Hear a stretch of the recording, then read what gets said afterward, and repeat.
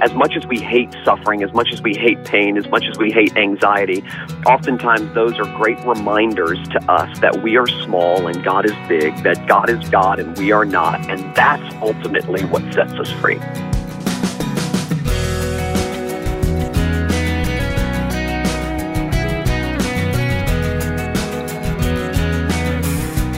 The voice of pastor and author Tullian Tchividjian opening this week's edition of First Person. Hello, everyone, and welcome.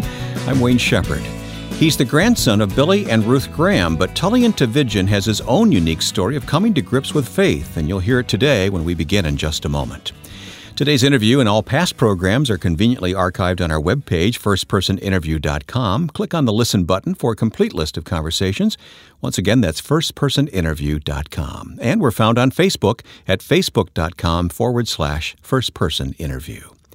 Our guest today has recently released a book titled Glorious Ruin: How Suffering Sets You Free. He's also the senior pastor of Coral Ridge Presbyterian Church in Fort Lauderdale, Florida, one of America's most well-known churches. He followed Dr. D. James Kennedy in that position, which is a big part of his personal story, as you'll hear today. But as we began our conversation, it was on my mind to ask Tullian about the influence of his famous grandparents, and I asked him for a favorite story.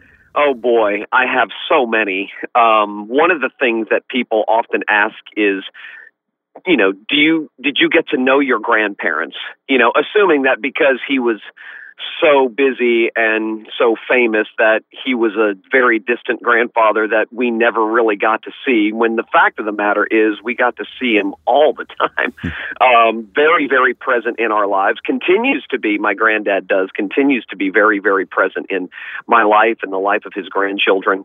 So because we were able to spend so much time with both of them growing up, I have so many stories that I could tell about the two of them. I think the thing that sticks out for me the most, however, is the fact that I went through a very, very rebellious season in my life where I dropped out of high school at 16 years old, and I got kicked out of my home at 16 years old. And my grandparents would have been perfectly justified to sort of pull me aside and say, you need to get your act together. I mean, you're our grandson and people know who we are. And, you should, at least for our sake, would you please clean up your act so that you don't hurt the family name or something like that. And that was the time when my grandparents drew the closest to me.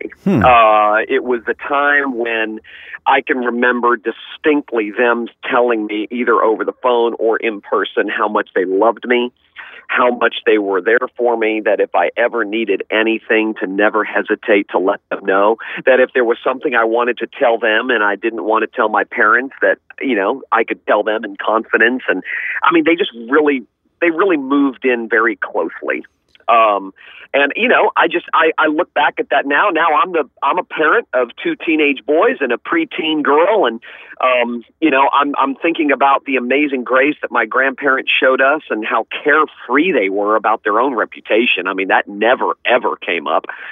It would have been very easy for my granddad, for instance, and people often ask because he's a preacher, did he ever do this? But pull me aside and say, "No, let me tell you something. You know what your real problem is? Your real problem is you need to get right with Jesus. I mean, it's because you're not right with Jesus that you're." I mean, he could have easily said that. He could have preached 1,000 sermons to me and never did, because he knew that my greatest need at that point was not additional information. My greatest need at that point was for God to do something in my heart, and he knew that only God could do it. So they just loved me. He used to counsel my mom and dad during that very difficult season in my life. He just would counsel them and say, love and patience, love and patience, love and patience. It's precisely the way God deals with us. It's the kindness of the Lord that leads to repentance and those sorts of things. So the grace and the gospel and the Christ that he spent his entire lifetime telling the world about is something he really believed himself and walked it out. And I can give first-person testimony to the fact that my grandparents are the real deal. I mean, they really are the real deal. I think just some of the characteristics that have made him stand out even to non-Christian people, like his humility and his integrity and just his faithfulness over the years. I mean, all of those things are all so true. I mean, I've watched it. I've seen it. I've experienced it. So I don't know if that's what you were going for in terms of, I'm sure it would be more entertaining to have a funny story. But those are the ones that stick out the most because those are the ones that God used to really shape me and change me the most. Of course, I would always want that picture of grace that you just painted. That's a marvelous portrait. And, of course, your grandparents went through it with your Uncle Franklin, so maybe they gained some wisdom from that whole experience, huh? Yeah, absolutely. I mean, my grandmother, she died in 2007. At the time of her death, she was one of my very best friends in the whole world. I mean, her and I were very close. I still grieve her loss. I mean, when I go through something difficult with my children, she's the first person that I want to call and seek counsel from. She was just the best of the best. And, of course, she learned all of her wisdom, all of her on-the-ground practical wisdom in the crucible of pain as a parent herself. Yeah, true. So, I miss her dearly, but she did have plenty of wisdom for my mother going through the stuff that my mother was going through with me because of what she had been through with her own children. Well, what happened in your life? When did things begin to turn around spiritually for you? Well, as I mentioned, I dropped out of high school at 16. I got kicked out of my home at 16, and that was the culmination of about 4 or 5 years of real rebellion and running from God. I'm one of 7 kids, the middle of 7 children, grew up in a loving, fun Christian home. The flavor of Christianity that was expressed in my house growing up was not legalistic or oppressive. It was warm. It was hospitable. It was comical. I grew up in a wonderful environment, but being the middle of 7 kids can present its own challenges. And so at times I felt like I was the youngest of the older 3. At other times I felt like I was the oldest of the younger 3. Sometimes I felt like a middle child. Other times I felt like an only child. So I struggled. I mean, in terms of just, my identity and all of those things, I struggled as a preteen. And when you're desperate and you're young and foolish like I was, and you're longing to belong, you're longing to fit somewhere, you make some pretty unwise choices in terms of the people that you hang out with and the things you allow yourself to do and be a part of. And so I really started to give my parents a very hard time. About the time I was 13, 14 years old, things really spiraled out of control for me by the time I hit 16 years old. Wasn't doing Christian bad stuff. I was doing non-Christian bad stuff. And there's a difference. So one thing that I joke with my Uncle Franklin about, I said, listen, you smoked cigarettes and drank whiskey. That's like Christian bad. I was non-Christian bad. I really was terribly rebellious, got into everything imaginable. By the time I was 15, 16 years old. So my parents tried everything. They tried counseling and homeschooling and Christian school and public school. And, you name it, they tried it. It finally got to the point where they said, we have 6 other kids living in our house. If you continue, we love you, but you can't continue to live this way under our roof. So they asked me to leave. I then dropped out of high school, and I thought this was the greatest thing in the world. I really did. 16 years old, no parents breathing down my neck. No teachers looking over my shoulder. I was finally free to pursue everything I wanted to pursue as a young 16-year-old guy living in South Florida where pleasure is plentiful. So I began pursuing pleasure with all of my might. And the Bible says that sin is pleasurable for a season, but when that season comes to an end, you're left with a gaping hole in your soul that only God is big enough to fill. And that season came to an end for me at 21 years old. And it wasn't one particular event or one particular crisis. It was just this culminating sense of there's got to be more to life than this. There's got to be more to who I am than what this world is telling me. I was drinking very deeply from the wells of this world, pursuing everything the world was telling me to pursue to find happiness. And I was successful in accomplishing what the world told me to accomplish in order to be happy, and I wasn't happy. I found myself, on the when I started looking for freedom by doing my own thing and becoming my own person, I realized that all of the things that I pursued to find freedom had actually made me into a slave. Wow. Slave to desires and habits that were quickly destroying me. So God brought me to the end of myself in the fall of 1993. And like I said, it wasn't a particular moment or a particular event or a particular crisis. It was just this culminating sense of desperation. Well, let me ask you, what part did people or the Word, what happened? What was the breakthrough? Well, I'm not sure I can point to any one thing other than the remarkable foundation that my parents had laid, the foundation of unconditional love that my parents had laid for me.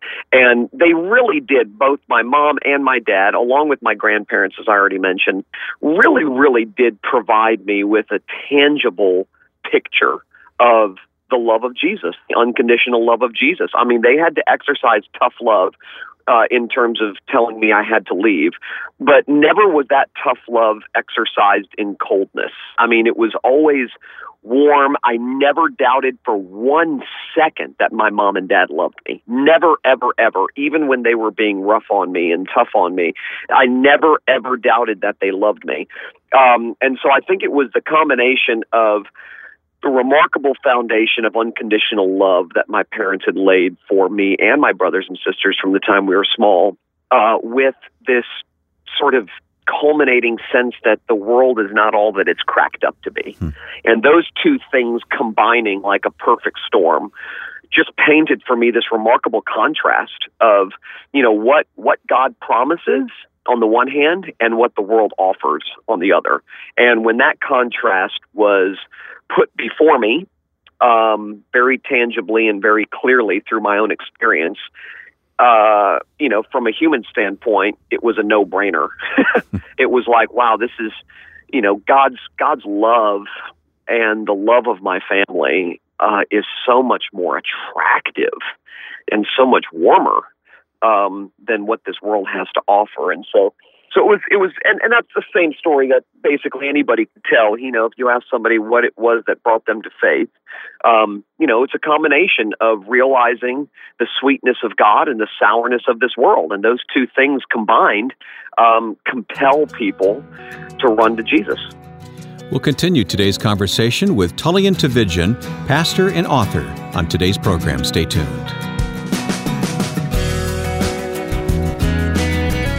Next time, our guest will be longtime broadcaster Al Sanders. We never sat down to say, this is what we want to do for our future. We want to be here in this square at this particular time, and this square another particular time.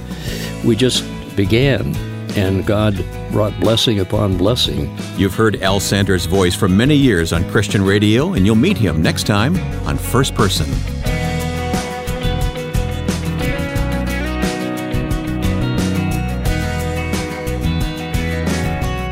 My guest on First Person today, Pastor Tullian Tchividjian, who is senior pastor at Coral Ridge Presbyterian Church in Florida.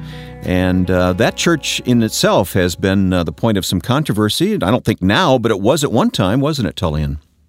Yeah, it depends on which controversy you're talking about. It could be the controversy prior to my getting there. Well, I was referring to you, actually. Yeah, sure. Yeah. I mean, the church for Dr. Kennedy, the founding pastor of Coral Ridge, become a lightning rod for various reasons. He was very involved politically, and so the church endured numerous controversies before I got there. And then when I arrived in the spring of 2009, it was actually the result of a merger. The church that I had planted back home in South Florida in 2003, which was 5.5 years old at the time, merged with Coral Ridge Presbyterian Church. Dr. Kennedy had died in 2007. He was the founding pastor, and they were in the unique position Coral Ridge was to try and find their next pastor. So they approached me, and I said, I'm honored, I'm humbled, but I'm not interested. And then they came back to me a second time. And again, I said, I'm honored, I'm humbled, but I'm not interested. And then they came back to me a third time. And that's when we started talking about the possibility of merging the two churches. And so after a meticulous due diligence process, all of those involved decided that this is in fact what God wanted us to do. And so in April of 2009, the two churches came together as one new church. We oftentimes hear about churches splitting. Mm-hmm. We don't typically hear about churches coming together and merging. And we knew it was going to be hard. I mean, you merge anything. You merge two families, you merge two businesses, you merge two churches. Any kind of merger is difficult. It's always painful. So we anticipated that it was going to be hard. I don't think we anticipated that it was going to be as hard as it became. Probably the most despairing, desperate months of my life in reality. And I don't think we need to go into all the details on that, but it did provide one of the impetuses for you to write your book called Glorious Ruin, did it not? Oh, absolutely. Yeah, it was, God became more real to me in the crucible of that particular season of ache than in any other time in my life. When you come to the end of your rope, and when you hit a brick wall, and when things begin really falling apart, and things that you've been depending on to make your life worth living start slipping away, and you're left with nothing except God and His sustaining grace, it awakens you. And that's exactly what happened to me. That entire experience became the impetus for this book, because the primary purpose of this book is not to show that suffering is just the big bad things like death and disease and divorce and depression. Suffering includes all of life. It includes tension and relational stress and anxiety and, all of those sorts of things, unmet expectations and shattered dreams. And when you begin to define suffering that way, you begin to realize from our birthday to our death day, we never, ever experience a completely pain-free moment, ever. So the book is really about living life as a broken person with other broken people in a broken world, and how the gospel of God's amazing grace touches down in our brokenness and saves us not from our pain, but saves us in our pain. And that's what I experienced during that merger. And the story of Coral Ridge, by the way, is told in your book, Jesus Plus Nothing Equals Everything, so people can refer to that. But your newest is Glorious Ruin. But even before you came to Coral Ridge, at least I think it happened beforehand, you were devastated by the divorce of your parents, which happened after 40 years of marriage. That sort of added to this whole picture, didn't it? Yeah, that happened about 5 years before the Coral Ridge merger. And it was an absolute game changer for me. I mean, as I've said before, I grew up in a remarkable Christian home, and my parents were wonderful parents. There weren't a whole lot of secrets, and there wasn't fakeness and all that stuff. I mean, what happened in the course of my parents' divorce had nothing to do with immorality or abuse or anything like that. But I get a phone call one day from my dad.